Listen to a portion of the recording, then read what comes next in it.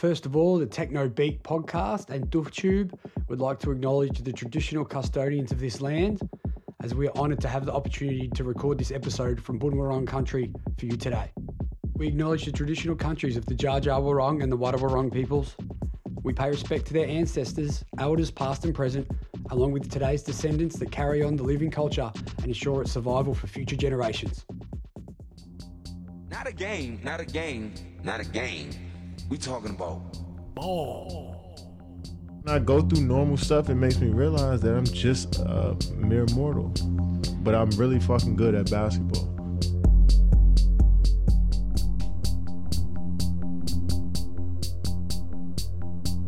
And on the replay, I've watched it 3,000 times, has his hands up as it's about to go in. So he's got faith that it looks all right. That's right. It's still insane to think about the fact that we were there. Buongiorno, beautiful beings, and welcome to this week's episode of the TB podcast. We're talking ball in this one, and just some real quick housekeeping on this episode. First of all, do have to apologise. We did have a few little audio mishaps, so we've managed to piece together this awesome interview off some cameras, off the Zoom recorder mic, as well as our actual mics. So do apologise, but we've done the best we can to make it all as smooth as possible. You can watch some highlights from this episode on our DoofTube YouTube channel, and also check out more of them on Facebook on the TB podcast, the Techno Beat with Trent Bice. This is, of course, a Talking Ball episode. We'd love to thank Cam Rigby from Prime Athletes. You can see more about Prime Athletes on Facebook, and as well as Mick Hill from Noel Jones Wanturna Real Estate. So check out Noel Jones Wanturna, also on the Book and the Ram. This episode was that fun. We actually split it into two parts. Here in this first part, the boys talk about what it was like to play with Magic Johnson, as well as the after party with Magic Johnson. Then we also talk about their NBL careers, what it's like to play in the Seabull and going back and forth from NBL to Seabull and that adjustment as a player. And also finish it off with Mick Hill telling us about winning championships in the NBL and 07 with Brisbane in particular. In part two, Cam tells us about his massive first game in the NBL as a rookie and his Rookie of the Year campaign. And then the guys, I hit him with a question of who are the ultimate fives that you've played with. So we go into the detail of the best players they've played with throughout their NBL careers and some of their coaches as well. This is a fun one. Of course, we get a bit of Bendigo Braves in there. So enjoy. Part one coming to you now. Talking Ball with Cam Rigby from Prime Athletes and Mick Hill from Noel Jones Wanturna Real Estate. Watch them all on DoofTube. From the land of the Braves. All right, save it for the podcast. All right. Buongiorno, beautiful beings, and welcome to a very special episode of the Talking Ball podcast. Making their way to the couch, 6'7", from Lilydale High School and Deakin University. Now representing Noel Jones Wanturna Real Estate. Number 5, Michael Hill. And a power forward, 6'9". Oh, Jesus. From Diamond Creek. Generous. Via Bartlett High School, Bradley University, and the University of San Diego. Number 34. From Prime Athletes, Cameron Rigby. Thank you, mate. Went with the Bendigo number, 34. Both Bendigo numbers, boys. Yeah.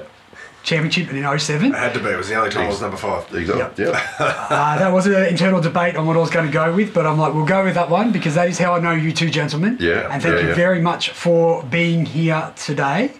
As you can see, I've got to the privilege of decking out all of my cupboards and trying to get you in the best mindset possible to talk hoops for the next hour or so. Completely surrounded by hoops of all types. No, it's brilliant. It's great, mate. So 3 quick questions. We're going to start with you first. Michael, birthday? 27th of August, 1978. I'm 28, so boom. Birthplace? Box Hill. First championship? 1997, my first Seabull year at Dandenong Rangers. Very nice. And Rigby, same to you. Birthday? May the 1st, 78. Birthplace? Greensboro. And best concert you've ever been to? The top 3 or 4 are all Metallica. Okay, well, there we go. We've got the music. That is the music out of the way. Yeah. Okay. Now, this is hoops. First of all, probably a lot of the questions I'm going to have are more going to be about how well you two know each other, because you played for a lot of clubs together. Probably, but I think we know each other a little too well. Yeah, there was some teams, there was some housemates, there was So, Cameron, what was the first team you two played together on? Together would have been the 01 Knox team. Yep. Yeah, the back half of the ABA season, CBA, whatever it was called back then. And now you're both NBL and SCABL veterans. Polite way of saying old, yes. Yep. Stalwarts. Michael, how many teams, can you name all the teams that Cameron has played for? Yeah, okay, I'll give it a crack. Are we talking college? Any team? Well, Do we keep it straight teams? so I think we'll keep it pretty focused NBL and CBL Yeah, for okay. tonight. But I mean, well, college. Well, I gotta say he's a Diamond Valley Eagles junior. Mm-hmm. I played against him. Yep. He played at Ballarat in Seaboard. We can actually see that just over your right shoulder there. I think that is the only Cameron Big poster. Him in the background of the day footies. Yep. The goatee, he was known for the goatee back in the day. Went to college, came back, played with myself at Knox. Mm-hmm. Played with myself at Canberra from 01 to 03. Played with the Hunter Pirates. For all of about 5 minutes. I'm going to try it. He played, I'm going to go NBL, then I'm going to go back to Seaboard, then he went to Wollongong. Did you finish up Wollongong? Yeah, came back, yeah. Yep. Seaboard teams played at Bendigo. Championship. I reckon won a championship with myself. We won in 07. Yeah, I'm missing. I feel like I'm missing a Seaboard team somewhere. Just one. So hang on, so just recap which ones? We've got on Bendigo, Knox, Dandenong. Bendigo, Knox. No, didn't play Dandenong. So he played at the Hawks, Wollongong Hawks. Did you play Dandenong? One year. Did you? You did? 4. I knew I was missing. You did too. Yeah. There you go. I'm And, sorry, I should have. No, I felt like I keep knew it better, but No, apparently keep no. going. Keep going. and was there's more? I lose count. Yeah, shit, yeah. Yeah. So now look. So we've got Knox, Yep. Bendigo, Dandenong, Ballarat. Hobart, Yeah. Hobart? Yes, I should know that. I went down. and you won a grand final MVP for one. Did you get that one? That was dandy. There was back-to-back grand final MVPs. Oh, there Yeah, you go. won, lost one. Did you he didn't get that team yet, has he? No. Jeez. Is that the last one we missed, or was it? When you say, oh no, every team you've said you played for, I'll go, yeah, you did too. Small town. Small town. Victorian? Just. Jeez. North. Wasn't Albury because I played there, you didn't play there. Further west. Along the same river. Mildura? Mildura. You played Mildura? Yeah, one season. Jeez, you got around. Yes, I And did. you went to the too. conference title that year. 05, wasn't it? I believe. Around then. Yeah, sounds about right. Yeah. Jeez, I did. But did you go to the national championships that year? Because that was the year Bendigo won it. Because I thought my research showed that it was No, 05. we lost conference granny to Geelong, Oh, but and I you- think Bendigo beat them the following week. I think. We didn't actually meet them in the Or playoffs. did both go to both? That was the last ever ABA title. Right. Because Bendigo beat Sydney in the final, Sandringham in the semis, and Cairns in the quarters. Yep. Yep, there you go. So there we go. Quick backstory on your career, but I didn't want to go too deep. And I thought we could go back and work all the way through and do the standard interview style, but it's going to be a bit interactive, so you've got to be patient with me with some of the multimedia stuff. In about 3 beers, you'll need to be patient with us. Seriously. That's exactly fine. right. But we are going to whack into your very early NBL careers. Cameron, you finished third in Rookie of the Year playing for Canberra. Yeah. This was your first NBL stint together. Not that I'm bitter about it, but I had better stats than the guys that came first and second. Can you tell us about this possession, Mr. Rigby? Hopefully the sound works. If it doesn't, let me... Oh, this is quarter 3. The next highlight. Yeah. Quarter 3? So who's got the ball? What's the go? Hide in the corner. Magic gets the ball on the block. Who's feeding? Goes middle. No look to me. Seriously, one of the best highlights of my career is the fact that Magic Johnson passes me the ball. Seriously, no look to the corner. Who's that? Who's number 9 there? That'll be Michael. And on the replay, I've watched it 3,000 times, has his hands up as it's about to go in. So he's got faith that it looks all right. That's right. It's still insane to think about the fact that we were there. That can be found on the YouTubes, and there's a great oral history that can also be found, which is a fun read, actually. But do you guys want to tell us a little bit about how that game came about? So you're both on Canberra. Was this your first season in the league or second? Second. It was in between. It was actually in the pre-season of the second. It was a couple of games in. Couple of games in. No, he's in the game but I remember when we got told. Yep. It was maybe 3 or 4 months, 2 or 3 months prior to that. It would have been pre-season. Mm-hmm. And I remember we were training at Tuggeranong at Canberra, and I remember Cal came out, or maybe CJ came out. Don't know if you noticed this little subtle touch here on top there. Black Pearl. Yep. He was your coach at the time? Cal Britton was our coach. Yep. CJ, his son, was on the team. Now, the story behind it is Dave Thomas and Mike Chappelle, who played on our team as our Americans, their agent was Magic's lawyer. And that's the connection. Did they both play at Michigan State? They both played Michigan State, so there's a connection there, not only with the agent, but also the college, the university. Mm-hmm. And they came out and said, look, Magic plays a charity game to raise funds for the university once a year. He picks a team to play with. Mm-hmm. They would like you guys to be the team. And we just went, oh, there's no way. There's no way. So we're in shock, and we're like, this is not. Basically, it's not going to happen until I'm on the plane. So was that because of a connection with him and Cal, like because they were old mates, or what? No, Every year the current college team played an exhibition game against former Spartans and their current pro team. Yep. And we had 2 recent graduates. Yep. So they got in touch and organised it. We had a bye on that particular week. Yep. Okayed it with the league. We heard about it. I had a feeling they might have shuffled some games just to maybe put a 10 or 15 day gap. Well, it's good promotion for the league anyway, isn't it? Yeah. The best thing about it, I remember, is we played West Sydney, who were tough. They were really tough. And we played, that was after or before. Anyway, we had 2 tough games. They would have Rucker, really, Dwight. They had Rucker, Aaron Trahair, Dwight, really. They were stacked. We won both games. We won both games either side. Cal was worried about us being distracted. Yep. And we were. But we had a squad that year. We had a really good young training squad. session before we left. Yep. It was shoot around. I think it was Adelaide. It might be wrong, but we had a shoot around, and he was so focused on, your mind's not on the trip. Don't focus on the trip. We've got to play tonight. And he was wearing the warm up for the trip. That was Cal. That's Cal in a nutshell. It was focus. Like don't let your minds wander. Yeah, we're going away next week, but focus on tonight. Cal's brain was on the plane around. And it was one of the 1,000 funny things that come out of Canberra. But that trip was absolutely insane. So you guys ended up having a decent year that year with Canberra. We had a really good squad. We went to Sydney and they won the championship that year. Yeah. And we beat them. I know CJ, when I played with him after that, and he said that Gorge moulded his teams around our team. Yep. Everyone was 6'5" to 6'9", interchangeable in positions. There was no centre. There was no true point guard. I mean, CJ was probably he's 6'1"-ish. Yep. He was probably the closest to a true point guard, but everyone was a sort of a 2-3 swingman, stretch 4 before there were stretch 4s to my left. And the club went broke halfway through the season. Yeah. And it's a real shame. We had a team that could have gone on to do really, really good things. And that was the last season Cal coached. The oldest person on the team.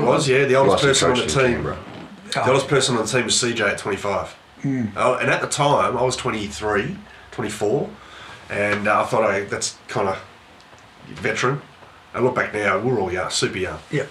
Yeah. Well, that group, we won 12 or 13 games out of 15 or 6. We're like 12 and 4 at home.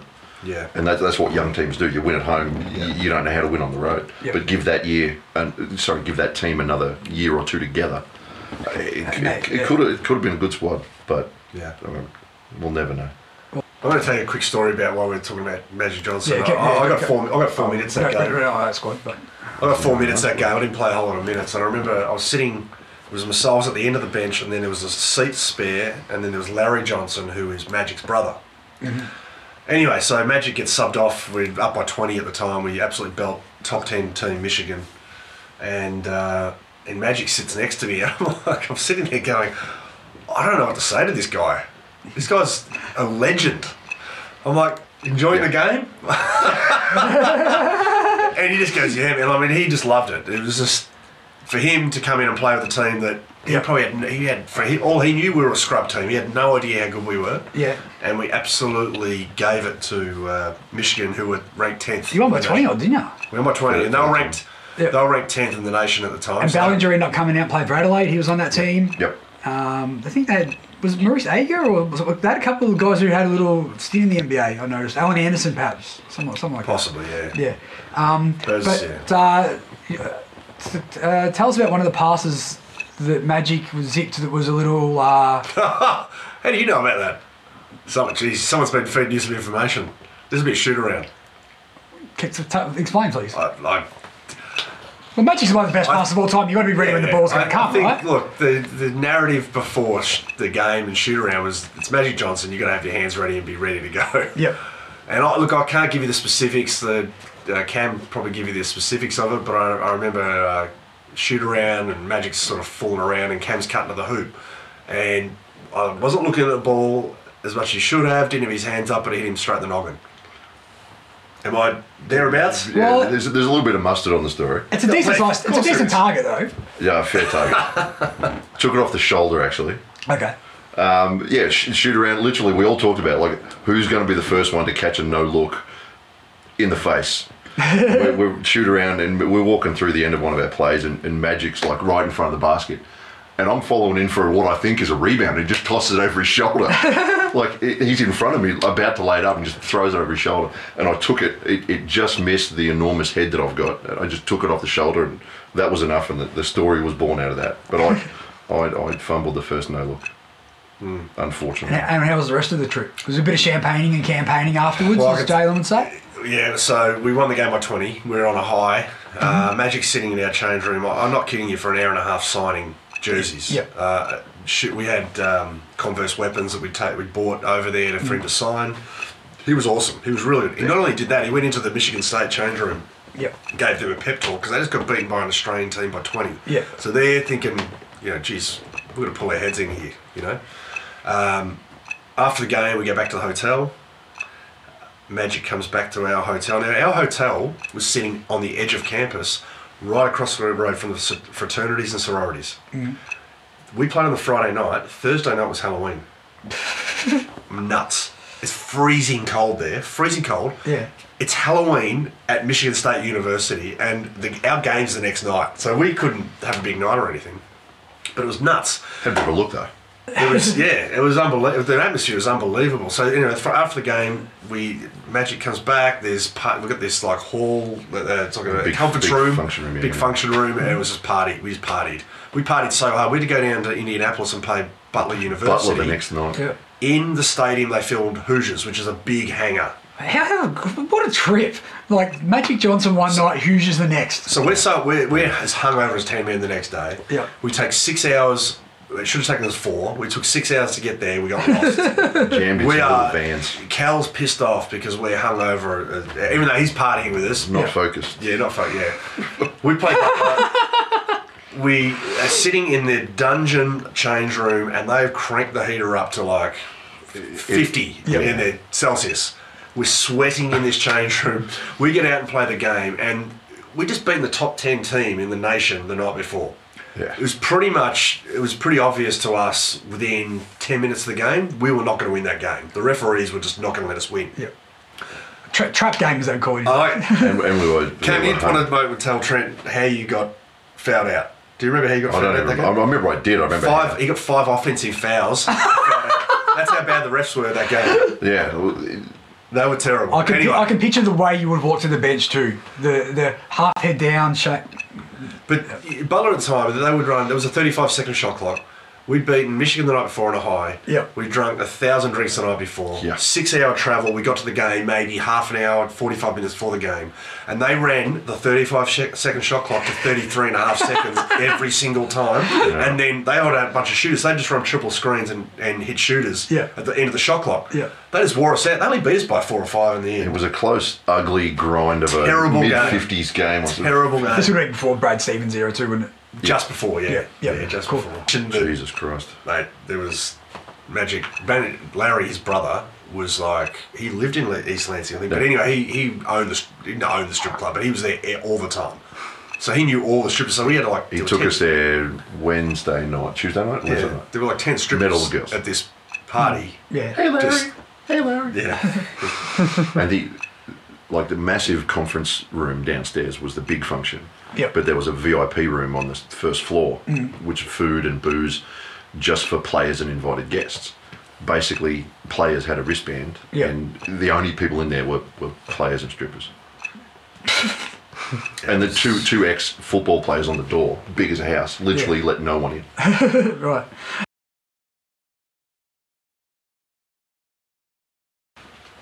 So that's Magic Johnson. Yeah. Sweet. All right. Cheers, boys. Yeah, it was insane. Thanks for the quick time out there with a couple of little audio issues, but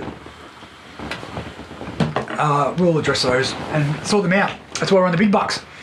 Okay, so we've gone straight to... Sorry, as I dropped my book. We've gone straight to the career highlight. Well, what I would guess. yeah. But can you actually explain... tell us about the teams that you've both played on together and how many championships have you won together? 01 we came second. Yep. We won one in At Knox. 07 And Bendigo together, we won one in 07. and then won the whole thing in 09. We had Knox, back at Knox, yeah. Yeah. And I guess you've played with many great players, which we'll get into soon, but to be... But on that quota, it was right. I bounced around a fair bit. And I got paid, which technically means. to be recruited together, though, does that mean you're a package deal when it comes to the Seymour? It's funny, the whole thing about that, right? So, I'm going to... Correct me if I'm wrong. Yeah. Bendigo, Yep. Wayne... Did they recruit you or me? Larkins. Yeah, Wayne Larkins recruited me, and they're looking for an American, Yep. and Cam was free. I'm pretty sure this is the way it went. Yep. Yeah. So I said, you need to get Cam. In 09, I was actually meant to play in Brisbane. And for personal circumstances, I had to come back to Melbourne. Yep. And Simon Brookhouse, who was the CEO at Knox then, they'd already recruited Cam. They were going to get another, not an American or an Australian, and he said, you need to get Mick. So it was actually, we played together because of each other. Both times, it was reverse Yep. roles both times. Yeah. And that Knox team, there you go. It was, yeah, we were just out of the league, so we weren't considered restricted players anymore. Yeah. So we figured out we had two imports, the two of us, and a smart point guard. And Johnny Phillip. There's also an NBL guy. There was a sneaky little pickup towards the end. Yeah. Well, that brings me to another question, Cam, in regards to your NBL career. Yeah. So, obviously started off red hot, playing against Magic Johnson, Canberra Cannons, third in Rookie of the Year. Who won it that year? Travis Lane from Sydney and Kane Oakley from Cairns was runner-up. Oh, yes. He was in that team. that I'll Bendigo chip beat in 05. here and say, Cam, look, Trav, I think won it because he was playing for Sydney. He got a lot of exposure and playing for the Kings. I was playing for the Fox Sports Kings. Yeah. There was 3 or 4 in a row. It was Wertho, it was Trav, it was not Rowdy. Now, back then, they only had a Saturday night game and a Wednesday night game they'd show on Fox Sports. Yeah. And they were in Sydney Kings, because the Fox Sports are based out of Sydney, Yeah. they would get most of the games. Yeah. And the money in the league was dead, so they wouldn't travel media anywhere. Yeah. And it was just whoever the Kings are playing. Yeah. And it was Carfino, and Yes. it was King centric. Yes, I do But recall. whatever. It was funny. I bumped into Trav Lane a few times since. Yeah. And I had a clause in my contract that if I won Rookie of the Year, I'd make a few extra grand. Yeah. And every time I saw him, I said, "You owe me." So I never paid for a beer whenever Trav was around. No, that's nice. So I'll just to go through some of the clubs. Some. So you with Brisbane, you said you were coming back to Melbourne. Cam, you actually signed to go to Brisbane that year, and we heard DMAC on the podcast with the NBL boys say that he was also going to go up, but then the team folded. That's right. So if we look back, that's right. and there is an article here, and I'm not going to quote your exact... well, actually I will. I've been involved in a couple of NBL teams going bankrupt or ceasing to exist. So we've had Hunter Pirates, West Sydney Razorbacks, Canberra Cannons, Brisbane. Do you think you weren't signed after that just because teams were fearing that they were going to fold if you were on the roster? Maybe. I can guarantee it wasn't because they were paying me too much. But nothing to do with the structure of it. No, it's part of it was the nature of the league. But what a series of unfortunate circumstances there. It was a part of the reason I got out when I did is it wasn't that I was Yep. body was beat up. I just got sick of the merry-go-round. Yeah, right. The league had bottomed out financially, and just got sick of chasing that next 6 months. Could only see like 6 or 12 months ahead. Yep. And a few of us that were, well, part of it was the point system as well. Those of us who weren't superstars and weren't struggling new bodies got squeezed out of the league. The mid-range guys. So, for example, I was an 8-point player if I left Brisbane. Yep. I was competing with almost imports at that point system. Yep. If I stayed in Brisbane, I was a 5. Yeah. So they tried to reward loyalty. Yep. So like Andrew Gaze, he would stay as a 5, even though he was still one of the best players in the league. Yep. So as an 8-point player, no team wanted to pick me up because they didn't have the point or the cap space. Yeah, sure. So There was a bunch of things wrong with that system. The fact that you had very flawed. the head coach of one of the teams in the league, who was the coach of the national team, Yep. was part of the committee allocating people's point value. Yeah. So you had the Sydney Kings head coach telling Brisbane and telling Canberra and Wollongong what your players are worth. Was that Brett Brown? No. No, Scorch. Oh, at of the course. time. Yeah, sorry. Yeah. But I was a 7 and 8 a couple of years. So you fill your starting 5 with boomers and imports, which are 10s. Yep. Good quality Aussies with 8s and 9s. Your cap was 65. Yep. You've only got room on the bench for 3s and 4s and kids fresh out of school. There's no room for good quality 7s anywhere. Yeah. So there was a collection of us that got shafted and pushed out. Yep. Now you know how the sevens feel in nightclubs. Yeah, exactly right. Only room for 10s or 3s. But it's well, 3 threes make a 9. Bang. So it's good to see the league though how it has come full circle and how they've just announced Hobart is going to come back in, and you did start your Seabull career at Hobart. Oh, sorry. Part of it. It was one of the stops. One We didn't of the start it. stops. One of the stops on the journey. Speaking. So with So with Hobart, let's talk about some fun stuff. Who are some of your, I guess, more favourite opponents in the Seabull? Let's start there because. Some good quality imports come through there, like I guess your Damon Lowrys and your Reddiges, who then move up into the big leagues. So You had to mention Redditch, didn't you? I also mentioned Damon Lowry, who was probably one of my most hated ones from the Bendigo Ballarat late 90s era. Yeah, So, true. I'll go both ways. I've also got a picture of you winning a championship with Knox because I couldn't find the Bendigo one. So that was heartbreak in itself. But so who are some of your more tougher opponents? The tougher opponents. Well, you mentioned Redditch. Like he was as good as it got in Seabull. Yep. His motor just wouldn't stop. Was good fun. He was played out of position a little bit. Like his most success in the league was playing at the 3 spot, where his motor could just go. But they had to play him as a 4 or a 5, mostly 4 in Seabull. Yeah. And he struggled against some bigger bodies. So it was good fun beating him up a few times. Great at the deep catch. Yeah. Yeah. Just run in transition. Just kept going. We got to the 3rd and 4th quarter. I was like, bugger that. I'm not chasing you up and down the court again. I'll just wait till you get down on the block and try and bully him. What about as like juniors? Was there any players that you had that were like a measuring stick or someone that you kind of always... We had the measuring stick. A guy by the name of Frank Drimmick. Yeah, he was the best player in the country at our age group. Yep. And he was a Dandenong. So Mick would have got a first-hand seat to Frank on a regular basis. He was that good that his own teammates were in awe of him. Yeah, right. Like he was just that good. Yeah. It was like the chosen one. Yeah. In that time, he was bigger than everyone. He had guard skills. He was 6'7", probably by the time he was about 16. Yep. And guard skills. Could shoot. Do everything. Yeah. He was the next chosen one. He was supposed to be the next Aaron Trehair. He was supposed to be the next Drewy. But he was playing with the Magic when he was 16, 17. He was at the Chute. Yeah. He didn't play under 18 nationals with us because he was already at the Chute and with the Magic, so he didn't bother coming back to play under 18 nationals. Yeah, and he was famously tagged up in the game they showed a couple of weeks ago, that Titans Tigers classic. Yeah. The blood bath. What about?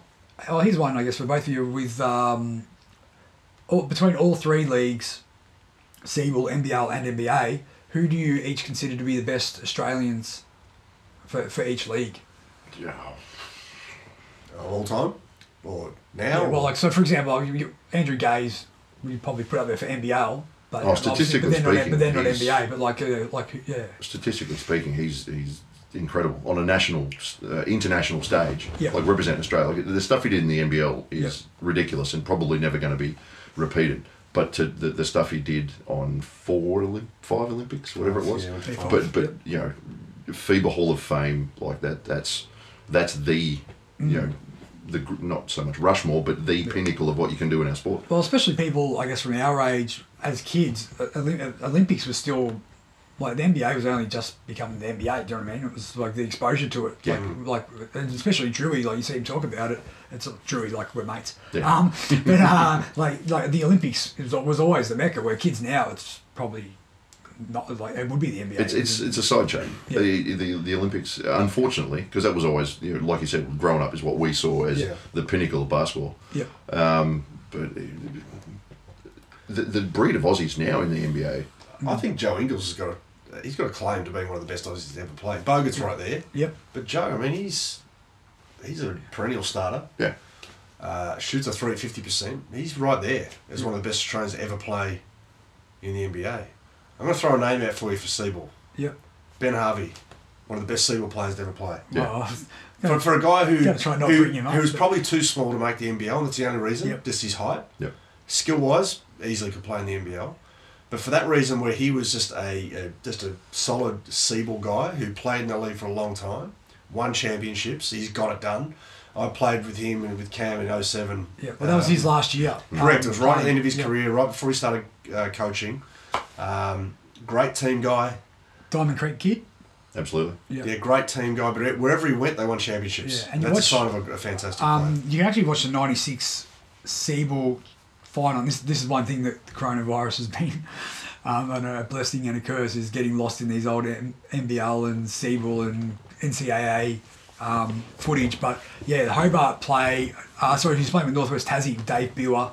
They had a squad. Yeah, Jason Pepper. Yep, that's the one. Yeah, and like Harvey, he's just got this, like, he's scrawny as, and but he's got this swagger to him, or this, you know, just the bravado of, like, and the leadership. It's pretty admirable. And I guess that's transfers why, straight into poker games on the bus in Bendigo, let me tell you. Yes, and if you don't Google Ben Harvey Bendigo, because he'll tell you about it all day. That 05 shot against Sandringham where he banks it in, and the whole crowd just went absolutely nuts. It's one of the best. As a young basketball fan, that was probably one of the highlights of my fandom. I think was that tournament, and that shot was hectic. Yeah. But he's also the first one to tell you about it. We're going to do a little bit of word association, but instead of word association, I like to do the old school photo flip. So Picture association time. Again, forgive some of my multimedia skills, but I'm going to whack some pictures up on the board, and you just tell us your thoughts on the fellow up here. So first of all, this guy here, Mark Worthington. Werther, superstar. Played against him a little bit towards the end of my career, and only really got to know him after we retired. Yep. But that's us stumbling into each other at the Jason Tatum Gala dinner when they were out playing the Boomers, and realising we had the same taste in shirts. And this one, Chris Anstey. Similar sort of story. Never played on the same team as him. Played against him for a bunch of years, and because of the size of our league, it's a social league. Yep. Everyone is playing with or against a teammate of a visiting team. So there's always a sort of an overlap of friend networks. Yep. And got to meet him through a mate of a mate. Realised that we'd played against each other 100 times. Over several beers, it turned into a working relationship for a couple of years, and it's turned into a good mate. Yeah. So when you guys were kids watching NBL, though, I mean, he's probably just slightly older than us. Like, who are some of the guys you looked up to around that age, other than obviously Andrew Gaze? For me, Jason Smith. Yep. Was someone I molded myself on. When I was trying to make the NBL in the late 90s, I went down and trained with the Magic when I was 17 to 19 years old, and Jason was there, and he was really emerging as an NBL superstar. Yep. He made the Olympic team in 2000, so he was really building up to that. Nuttawading as well? He's a local kid. Yeah. And I grew up played at Kilsyth originally, went to Dandenong. Mm-hmm. And had some battles on the court against Jason. Fiery guy, and I'm pretty fiery on the court, so we used to belt each other up. He's a lot stronger than I am. But, for me, it's someone like Jason's probably I looked up to. What about this guy? Legend. NBL legend. He's one of the goats. I was always a Giants kid growing up. Oh, well, you would love all the So memorabilia I I've got was floating around on top of the speakers here. I was a down the Fisher and park. Dillon guy Yep. growing up. So anyone who, and the Magic was always the enemy because they were Spectres and they turned. So he's a superstar, but he was a Magic guy, so I couldn't ever. Yeah. There's actually an awesome one of him playing with Townsville against Sydney. I think it was around that Fox Sports every game's in Sydney era. Hammer hits a 3 with about 3 In seconds Sydney? left. Games in Sydney? And then Rob Rose just goes In the down, corner. half pump fake, fades out of bounds. Chris Novak, first man off the bench, running in doing fist pumps in celebration. What about this team? Oh, it's a bit hard to see, but That's in Brisbane. yeah, That's the conference. It's one of the championship. most epic games I've ever been involved in. Yeah. Very quick backstory. Brisbane had only lost 3 games that year. Yep. They lost their first game against us in the middle of the season. So this is Knox. Yeah, it's the 2009 Eastern Conference Yep. final Against the game Spartans. against Brisbane. And that was the team I was supposed to play on that year and ended up coming and playing for Knox. Yep. They were up by 15 with about 10 minutes to go in the game. Tyson Demos, there was a loose ball. Cam Rigby's here. Tyson Demos is on the other side of the ball. They both go at the ball. And for some reason, Tyson Demos thought he'd play the man and tried to take Cam out. Yeah, I just picked it up. Literally had gone to stand. And I've never seen a guy flare up like a frilled neck lizard. And I know he's a big teddy bear, but he looks pretty scary on the court. And Tyson Demos shit his pants like I've never seen. And he ran behind Greg Vanderjack, and something just switches on. Cam hit about 3 or 4 threes. CJ Massengale hit a bunch. Yep. I was 0 for 7 from 3 that game. Shot one in the corner. We were down by 3 at the time. Down by 2 at the time. I hadn't been down all game. Just stayed in the corner. I didn't move. The ball came back and hit my first 3, put us up by 1. And I remember looking up at the Knox crowd and they were going crazy. But we won that game by about 4 or 5 and severe underdogs. I mean, they'd beaten everyone all year. Yeah. So that's a really good memory. Cool. I'll give you one more, and then you can have your toilet break. We talked about your Canberra days earlier, and we'll get more into some NBL, even more NBL shortly. But what about this lid? One of the greatest athletes I've ever witnessed. Just his body is built to play basketball. 6'8", 6'9". Yeah, easy. But For the listeners who we're looking at here, Pero Vasiljevic, Vasiljevic. yeah. So I've got a good story, junior story. Played against him in the Classic at Dandenong. yep. He played for Norwood, if I remember it correctly. He went to headbutt a referee and got kicked out. He's a loose cannon. Really good guy. Is it Croatian or Serbian background? Serbian, I think. Oh, I don't remember. Really, Cam's spot on. He's probably the best athlete I've ever seen in Australia. By far. I remember his early Between 6'8" and 6'10". His a early big Cannons guy. days, like, yeah. But I've never seen a guy that big who could move that well. And Quick bounce. Oh, Quick man. bounce. He'd ruin people. But he had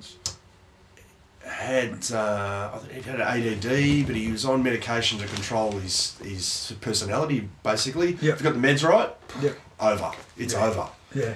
If they weren't right, it could have gone anywhere. Really? Everything was a lob.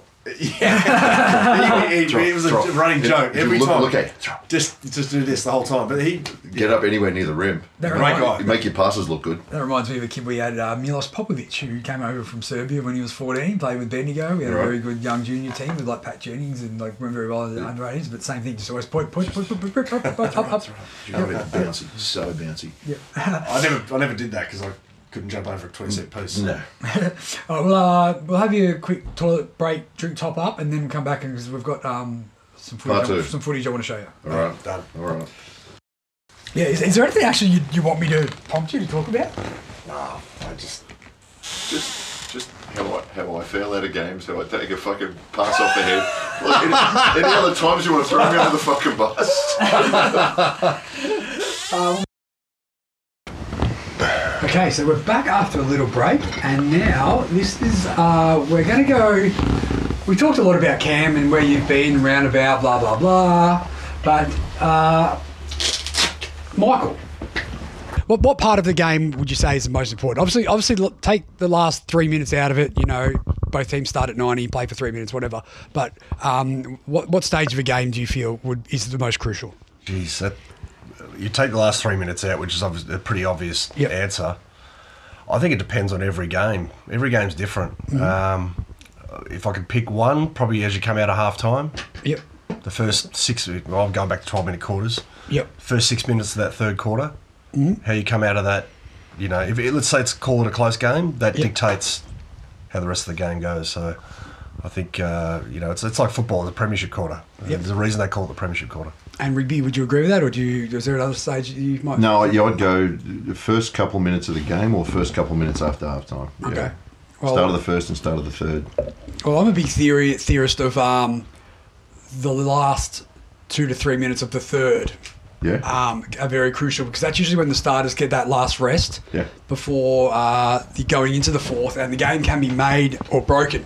Now, here's a clip I'm going to play, and hopefully YouTube lets us put this little bit in there, or at least some of this audio, because Michael, this is probably one of your career highlights. I don't want to assume, but I'm going to say I'm right. This is a game in Melbourne.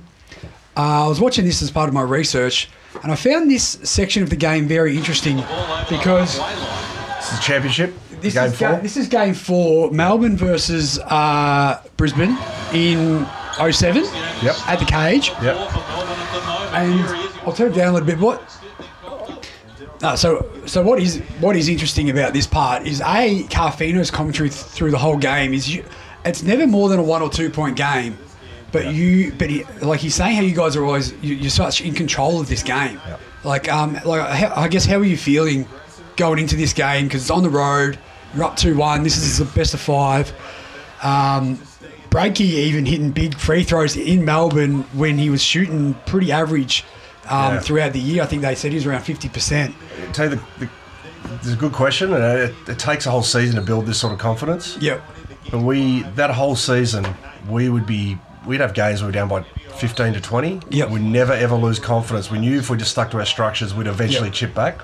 So that sort of a backstory, the reason I've brought that up is because I never felt like we were going to lose this game. Yep. We lost game 2 by a couple, and I don't think we played badly. We won game 3 by 20. I knew that if the game was close, we would win because we won all the close games this year. We had complete faith in all of the guys, the 10 guys on the team. Didn't matter who was on the court. So you at this point you're up by 3. Yep. And so the team you've got, just quickly to recap the listeners, you've got Breaky, you've got Bobby Brannan's your American. No, he's the year before he left. Oh, sorry, Dusty Reichert, who had a game. He had 22 this game. I saw the blonde go past there. That was Dylan. So this is what I wanted to get at here, though. We go into the timeouts. You're on the bench, and whilst the coaches are talking, here we go. They're going to tighten up every single stop. The orders down here, fellas, not to the offensive forwards. So that's you in the huddle. It's working, keep going. Just grind them out. Stay cold. Okay, now that right there. So you've popped your head in off the bench. You've given him your little pump up, and that little double clap with CJ, and that little look. You've basically said the offense. It's just stick with what we're doing. Yep. It's not pretty, but it's working. It's probably a really good snapshot of our team that year. I mean, there's guys here like Hoagie, CJ. Even the way that Breaky takes, like, just in the huddle, like some of the, just refining what's happening. But the look with you and CJ, so this is what I'm trying to get at here, is the connection between the bench and the star. So this goes back to Canberra. So he played with CJ for 2 years. Yep. Cam will vouch for this. CJ was the type of guy that would cruise through games. Mm-hmm. At three-quarter time, I was patting him on the bum and go, it's time. Yep. And he'd look at me, give me a wink. Yep. He would just go out and dominate. He'd just call it on ball at the top. He'd have, 12, 13 straight points. Mm-hmm. So that was, a lot of that was CJ, it's your time. Yep. And so now the Tigers get the ball there. So you guys are still up by 3, just over a minute to go. And you've just given CJ the double hand tap. He's giving you the wink. Offense hasn't been working the best. Yeah. Do you know what happens on the next possession? I can't remember. All right, let's see. I'm going to guess that CJ goes to work. Do you want to commentate it for us? Yep. What play was it? So what do you I would reckon? imagine CJ's going to come up for an on-ball. Okay. Inside the last 60 seconds to So now the offense is broken down a So little bit. CJ's just going to work, yep. Just created some room for himself. Thomas falling out of court. That's Dylan Boucher right there, just getting a second opportunity. For the triple. Whack. CJ with a 3 on the wing. Yeah, he would just hit big shots when he needed to. Do you remember? Do you know CJ Bruton's first shot in the NBL career? Three-quarter court. In Melbourne at the Glass House, I think. It's on the One Giant Leap video. Yes. Yep. Yep. But then again, But this is what makes the guys like LeBron James and Michael Jordan and CJ for our league, they have the ability to cruise with everyone. and here he is again. Watch the shot. But CJ Bruton leads the Yeah. very edge, gets the 2. Whenever he wanted to, mate, he just went to work. Yeah. But the thing with CJ, he's 6 foot, CJ? Yeah. 6'1"-ish. Yeah. Ability to shoot it, off the dribble, pull up, get to the hoop, he could do whatever he wanted to. So he basically dictated the game. I mean, he's got, because Dave Stiff's 6'9" with long arms. Physically strong and a super Very. high IQ. Yep. Yeah. And ice cold for And the one line. of, I guess one of the early import babies, Yeah. like Aussies. The second generation NBL kid. Yeah. I mean, Cal Bruton was he's a legend of the NBL, Yeah. Hall of Famer. But CJ, That's why I love the NBL rewinds, because I've never seen Cal or Carfino play. I look at CJ. He won 6 championships: Yeah. 2 in Sydney, 1 in Brisbane, 3 in New But Zealand. played a leading role in all of them. That's Yeah. the thing. And look at that. And now Melbourne are frazzled. You're up by 9. He broke that game right there. Yeah. But he broke that. But I'm pumping you up here. You're not even on the court. How you can still have an impact. Like being a bench guy, you could have easily not been engaged. And, Yeah. thinking, I'm not going to get on for a while or whatever like that. So, We had great chemistry that year. well, I guess what I'm trying to get at is the value of being a good sixth man, because you were for most of your career. I was a 6-man my whole career. Yeah, and so how do you approach the game? I guess knowing you're Yeah. coming off the bench, and then when you go back to the Seabull, I guess that's why you like getting them up. Yeah, absolutely. Well, I guess, Okay. when I was junior, I'd never imagined playing the NBL. I wanted to play Seabull. That was kind of like I thought would be my pinnacle. I got to the NBL and I thought, how am I going to get minutes here? Well, minutes, I'm going to play D, hit the open shot, and encourage guys I'm on the bench and be the energy guy. I just sort of etched a role out in all of my teams.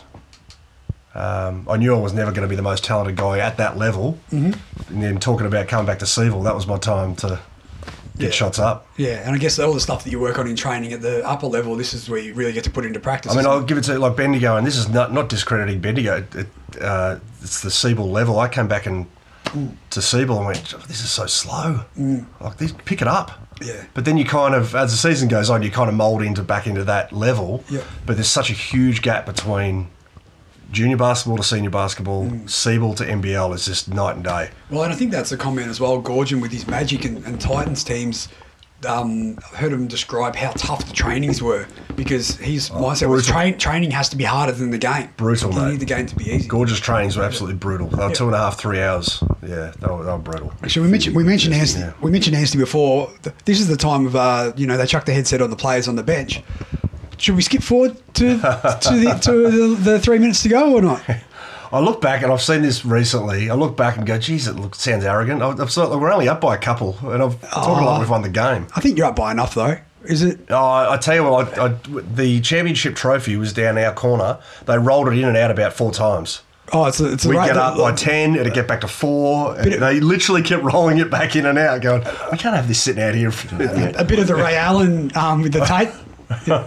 How long did you play Brisbane? 5 years. 5, yeah. Yeah. Who was your favourite import that you played with over that time?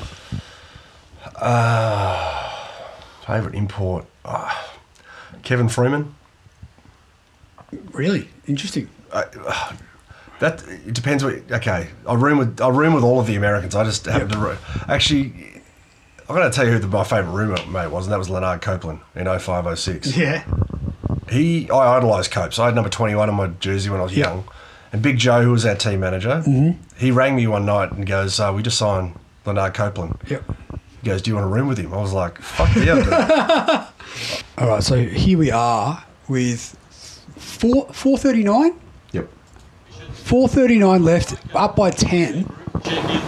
And down along with Stephen Black. you get subbed out, Mickey. Yep. In this term, they need to be careful. 4 minutes, half a game to go. I didn't rewind back too far, did I? Yeah, you did. Yeah, okay. It's 3:40. Well, we'll just wait again, sorry. Now 1 of 4 from long range, and Brisbane with all the answers. A young bit. I think it was right here we started to feel like we're in control. Like, genuinely had a chance to win it. Where do you think you're going home? Yeah, he does that. I mean, that's bad offense, really. Yeah. Just comes down, pulls up, jacks a 3. That's If a he Ben, misses that- that's a Ben Harvey shot, really. Now come alive from the perimeter. And then he deflects. He knew that was coming. 13-point lead. Biggest in the game. I think CJ got bored. I think that's why he cruised. He's got bored out there. Tucker and McDonald check back in. Corletto, an excellent job, goes to the bench with Nathan It's like a Crosswell. headset. The Tigers with one last roll of the dice here. McDonald on a nice pass from Chris Anstey. See, I erased the D-Mac on the Tigers era from my memory. He's still good, mate. Yeah, I know, but just because I just can't take standing him in a Tigers jersey. Yeah. Grabs the rebound. Number 11 for him in that category.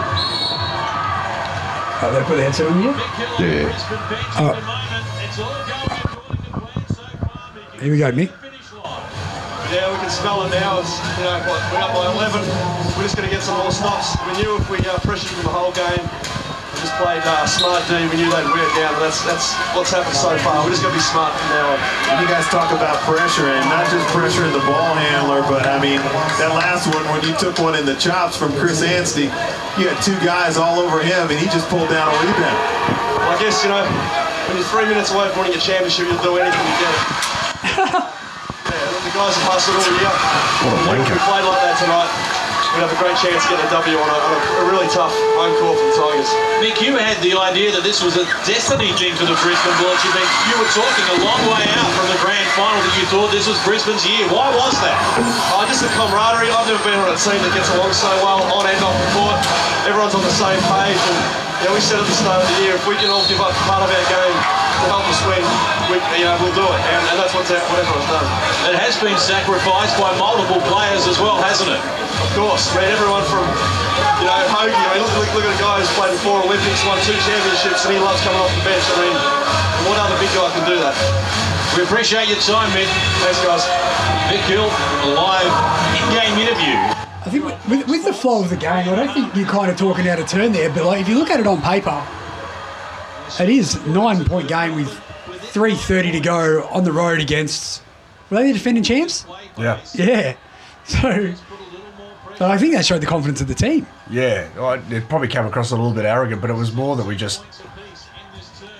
we had complete confidence that we would be able to control the rest of the game and get it done. Pretty much every guy on the team is smart. Like, they'd all make smart plays. Yep. What do you think you sacrificed? You said everyone gave up something on that team to win?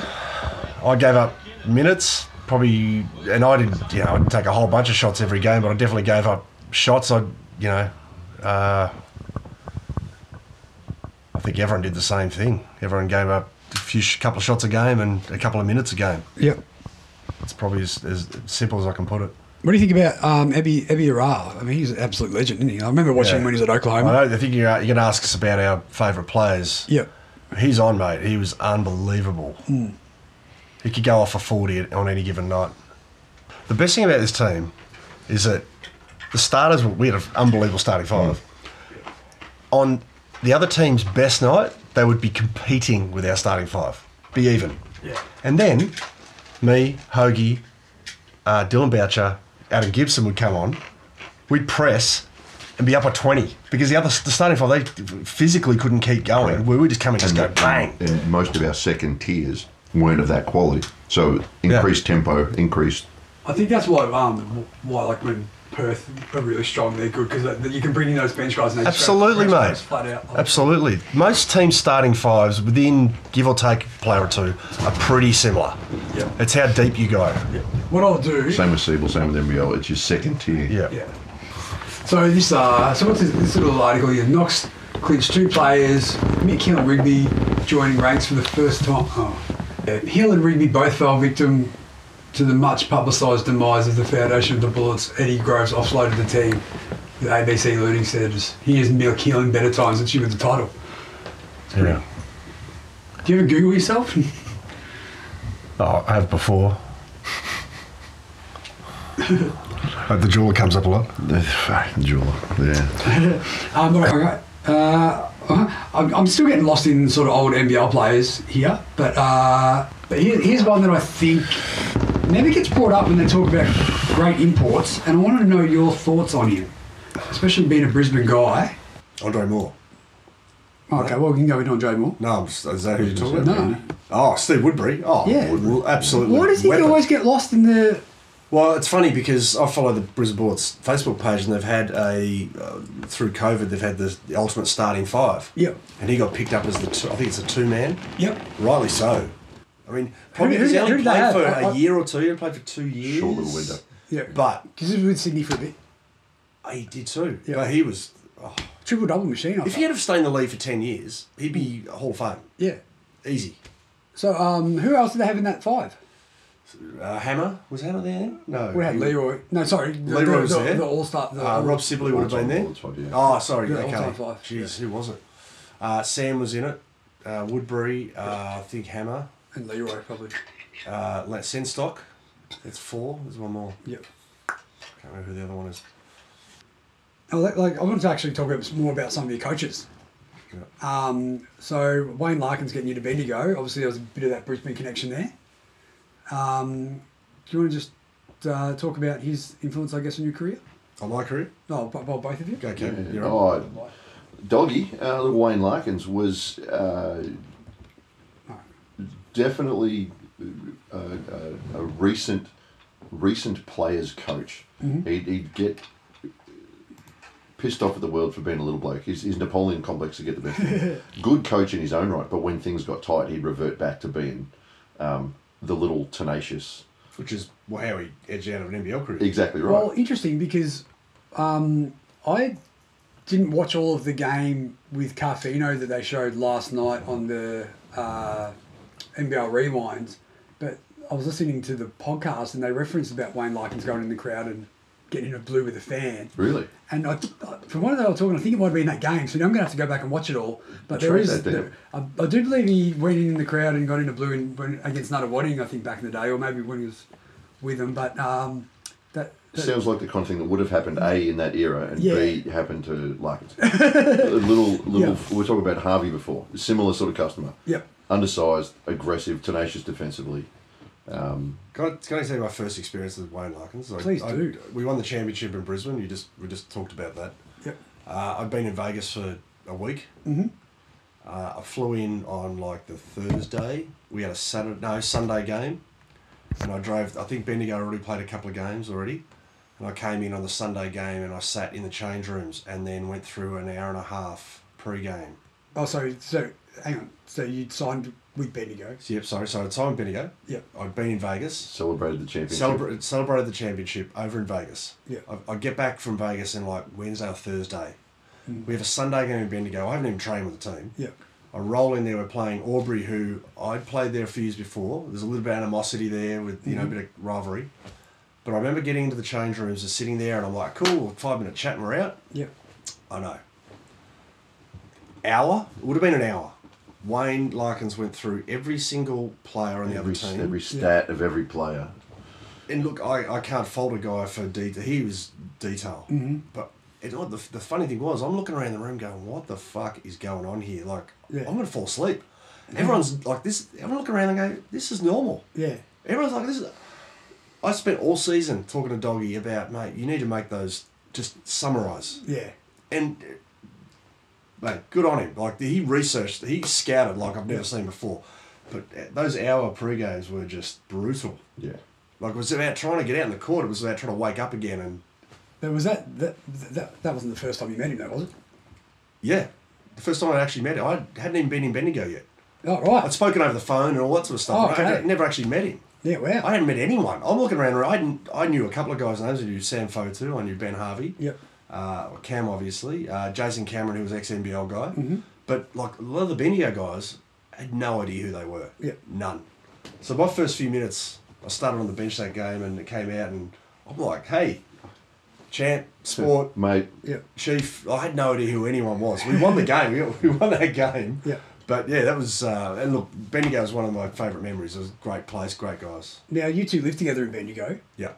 Do you want to explain some of the triangle offence that you used to practice at the club?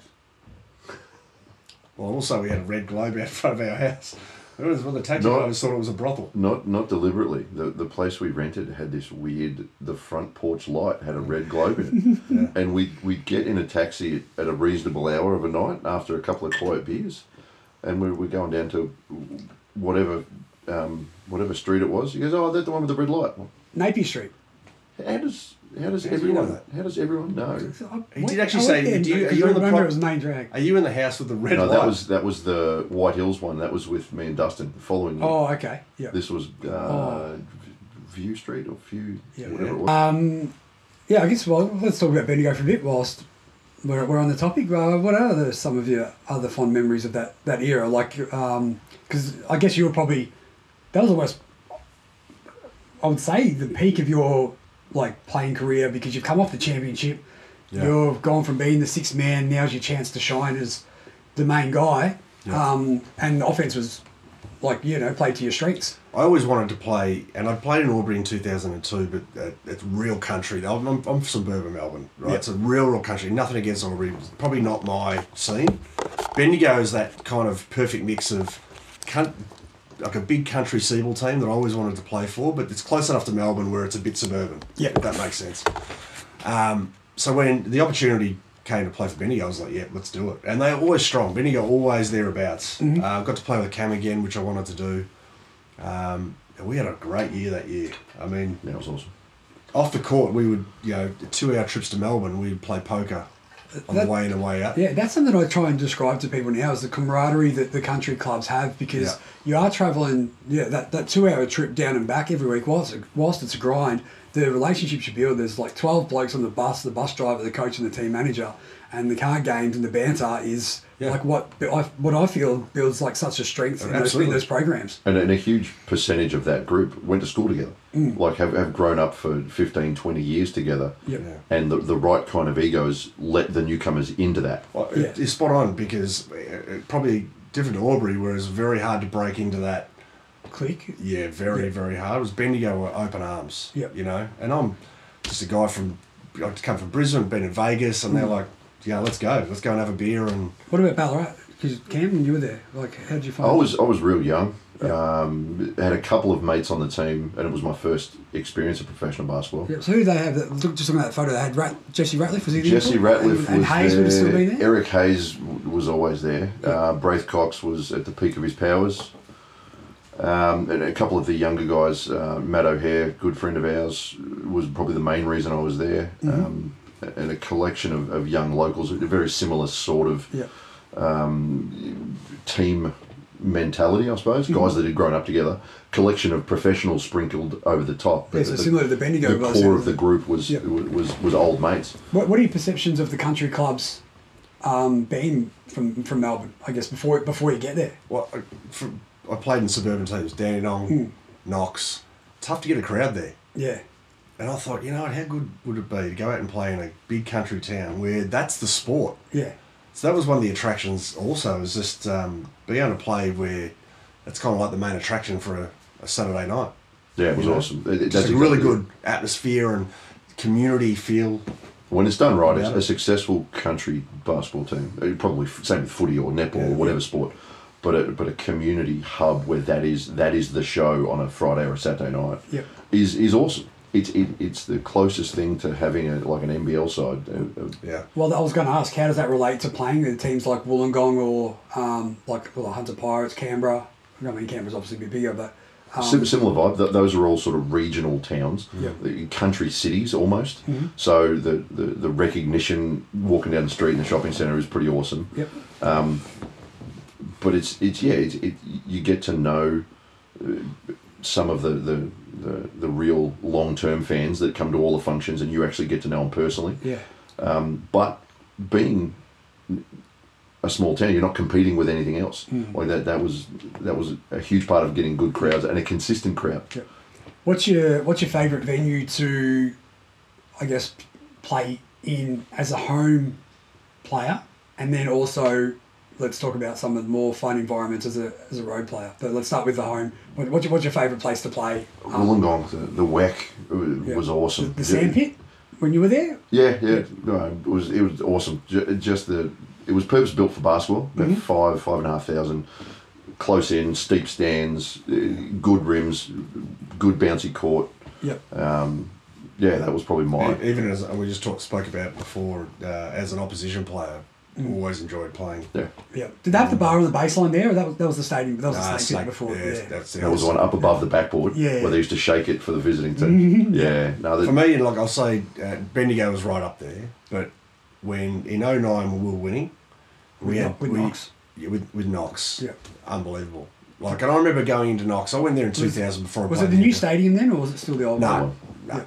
The new stadium's nice, but no character. Yeah. The old one has character. And I remember getting there in 2000, and there's a photo on the wall of the 91 CBA back then it was, grand final, and it's packed. And I thought, and we were getting 200 people to our games. We were terrible. Parents and mates. And I remember looking at it going, this is never going to get back to that. Yeah. And in 2009, we got it back there. Yeah. We played Brisbane, who we beat there. That was the first loss they had that year. We had it was mid-season spectacular. It was fundraising for breast cancer. We used to wear like pink socks and stuff like that, and it was packed. You could not get a ticket. It was sold out halfway through the week. It was unbelievable. Yeah, unbelievable. Yeah, that was a good place to play. Yeah.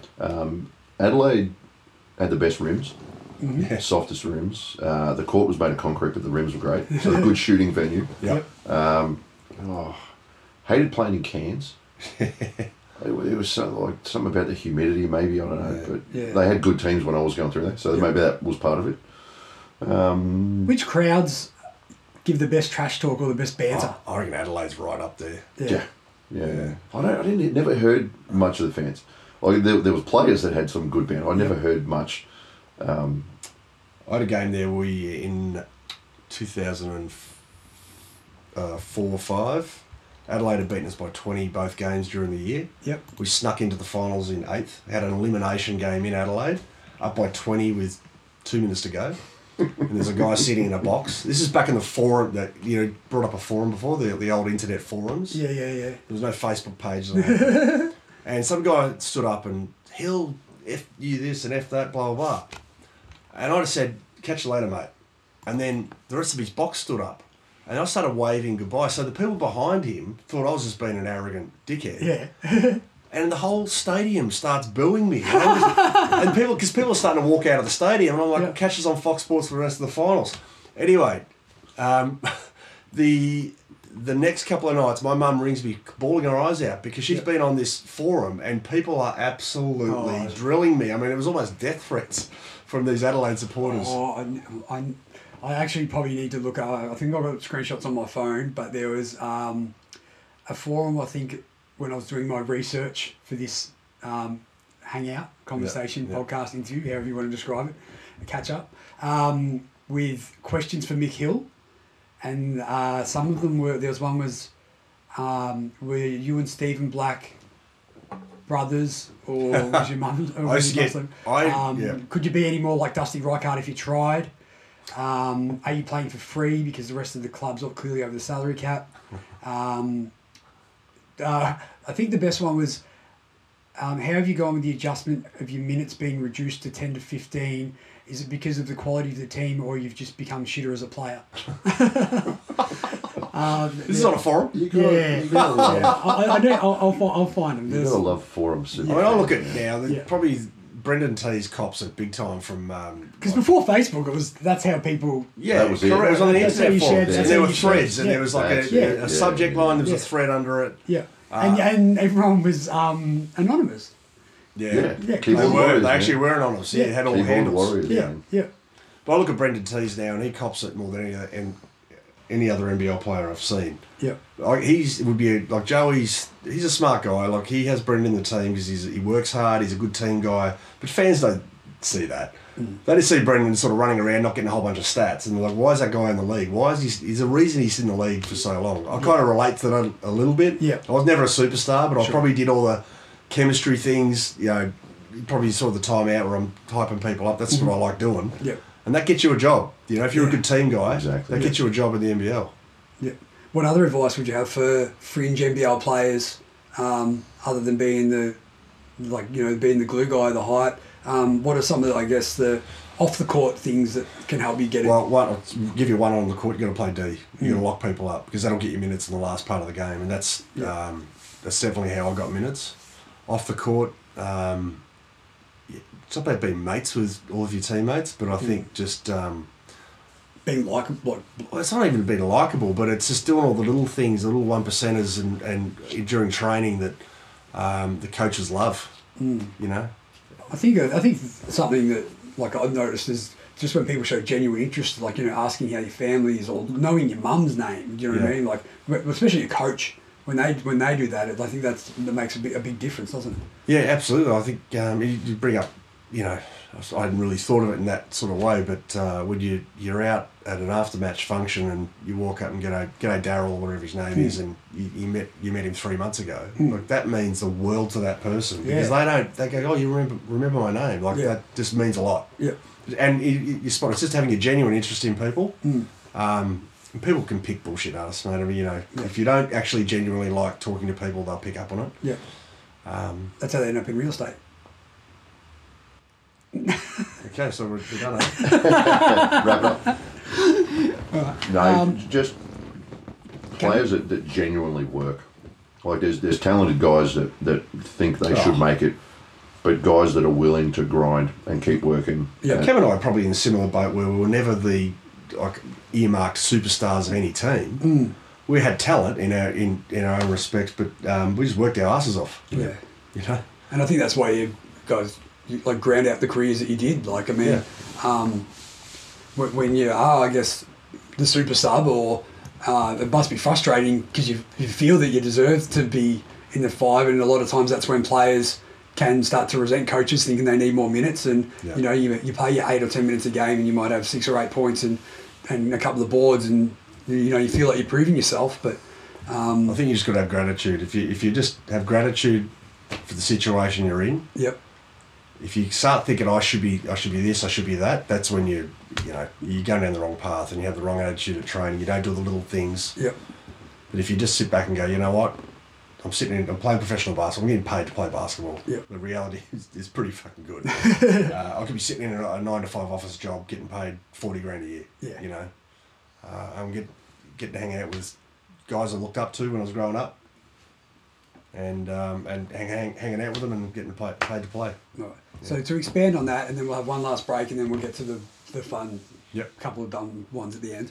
How has that helped you in your transition to life after basketball? The constant grind, the work that goes into the 2 hours that everyone sees on TV on a Saturday or a Friday, the hours and constant Groundhog Day that it takes, it wears on you after a while. I think that's the discipline point. Is it's not all Fox Sports and road trips and so knowing that sort of work, it translates to anything now. Yeah. And it's nothing that we have to face is going to be as hard as pre-seasons and but then again the other side of that same coin is we're never going to have the relationships that some forced, some chosen, but we're never going to have that sort of relationship with other people and a capacity to work in any team, work with any personalities, being forced to be thrown into any sort of workspace. I mean, you get asked this question all the time. You transition from professional sports into business or whatever you're doing afterwards, and it's the ability to work under pressure. Because when you're under pressure, people's true personalities will shine through, and it's being able to consistency and working your ass off over a long period of time and not giving up. Because if you give up, you're not going to play professional sport. Plenty of coaches tell you you're not good enough. Depends on who you got, and you get lack of minutes, all that sort of stuff. But you just keep persevering. So not giving up and again, being able to work under pressure. and perform. That's great advice. I think you guys are showing with your, I guess, careers now how that's carried over, which I'll let you guys give yourself a proper plug right at the end, but we're going to get one last beer in you, and I want you to give me some real funny stories in a tick. Thank you very much for listening to part 1 of our Talk and Ball podcast with Cam Rigby and Mick Hill. Part 2, you can just scroll down, check it out on Apple Podcasts, Spotify, or SoundCloud. You can watch some of these videos on DoofTube as well, so check us out, dooftube.com, or on the DoofTube YouTube channel. Part 2 only goes for about half an hour, or a little bit over, so not quite as long, but thanks for sticking with us in this one, and let's go, part 2. Obrigados, vamos!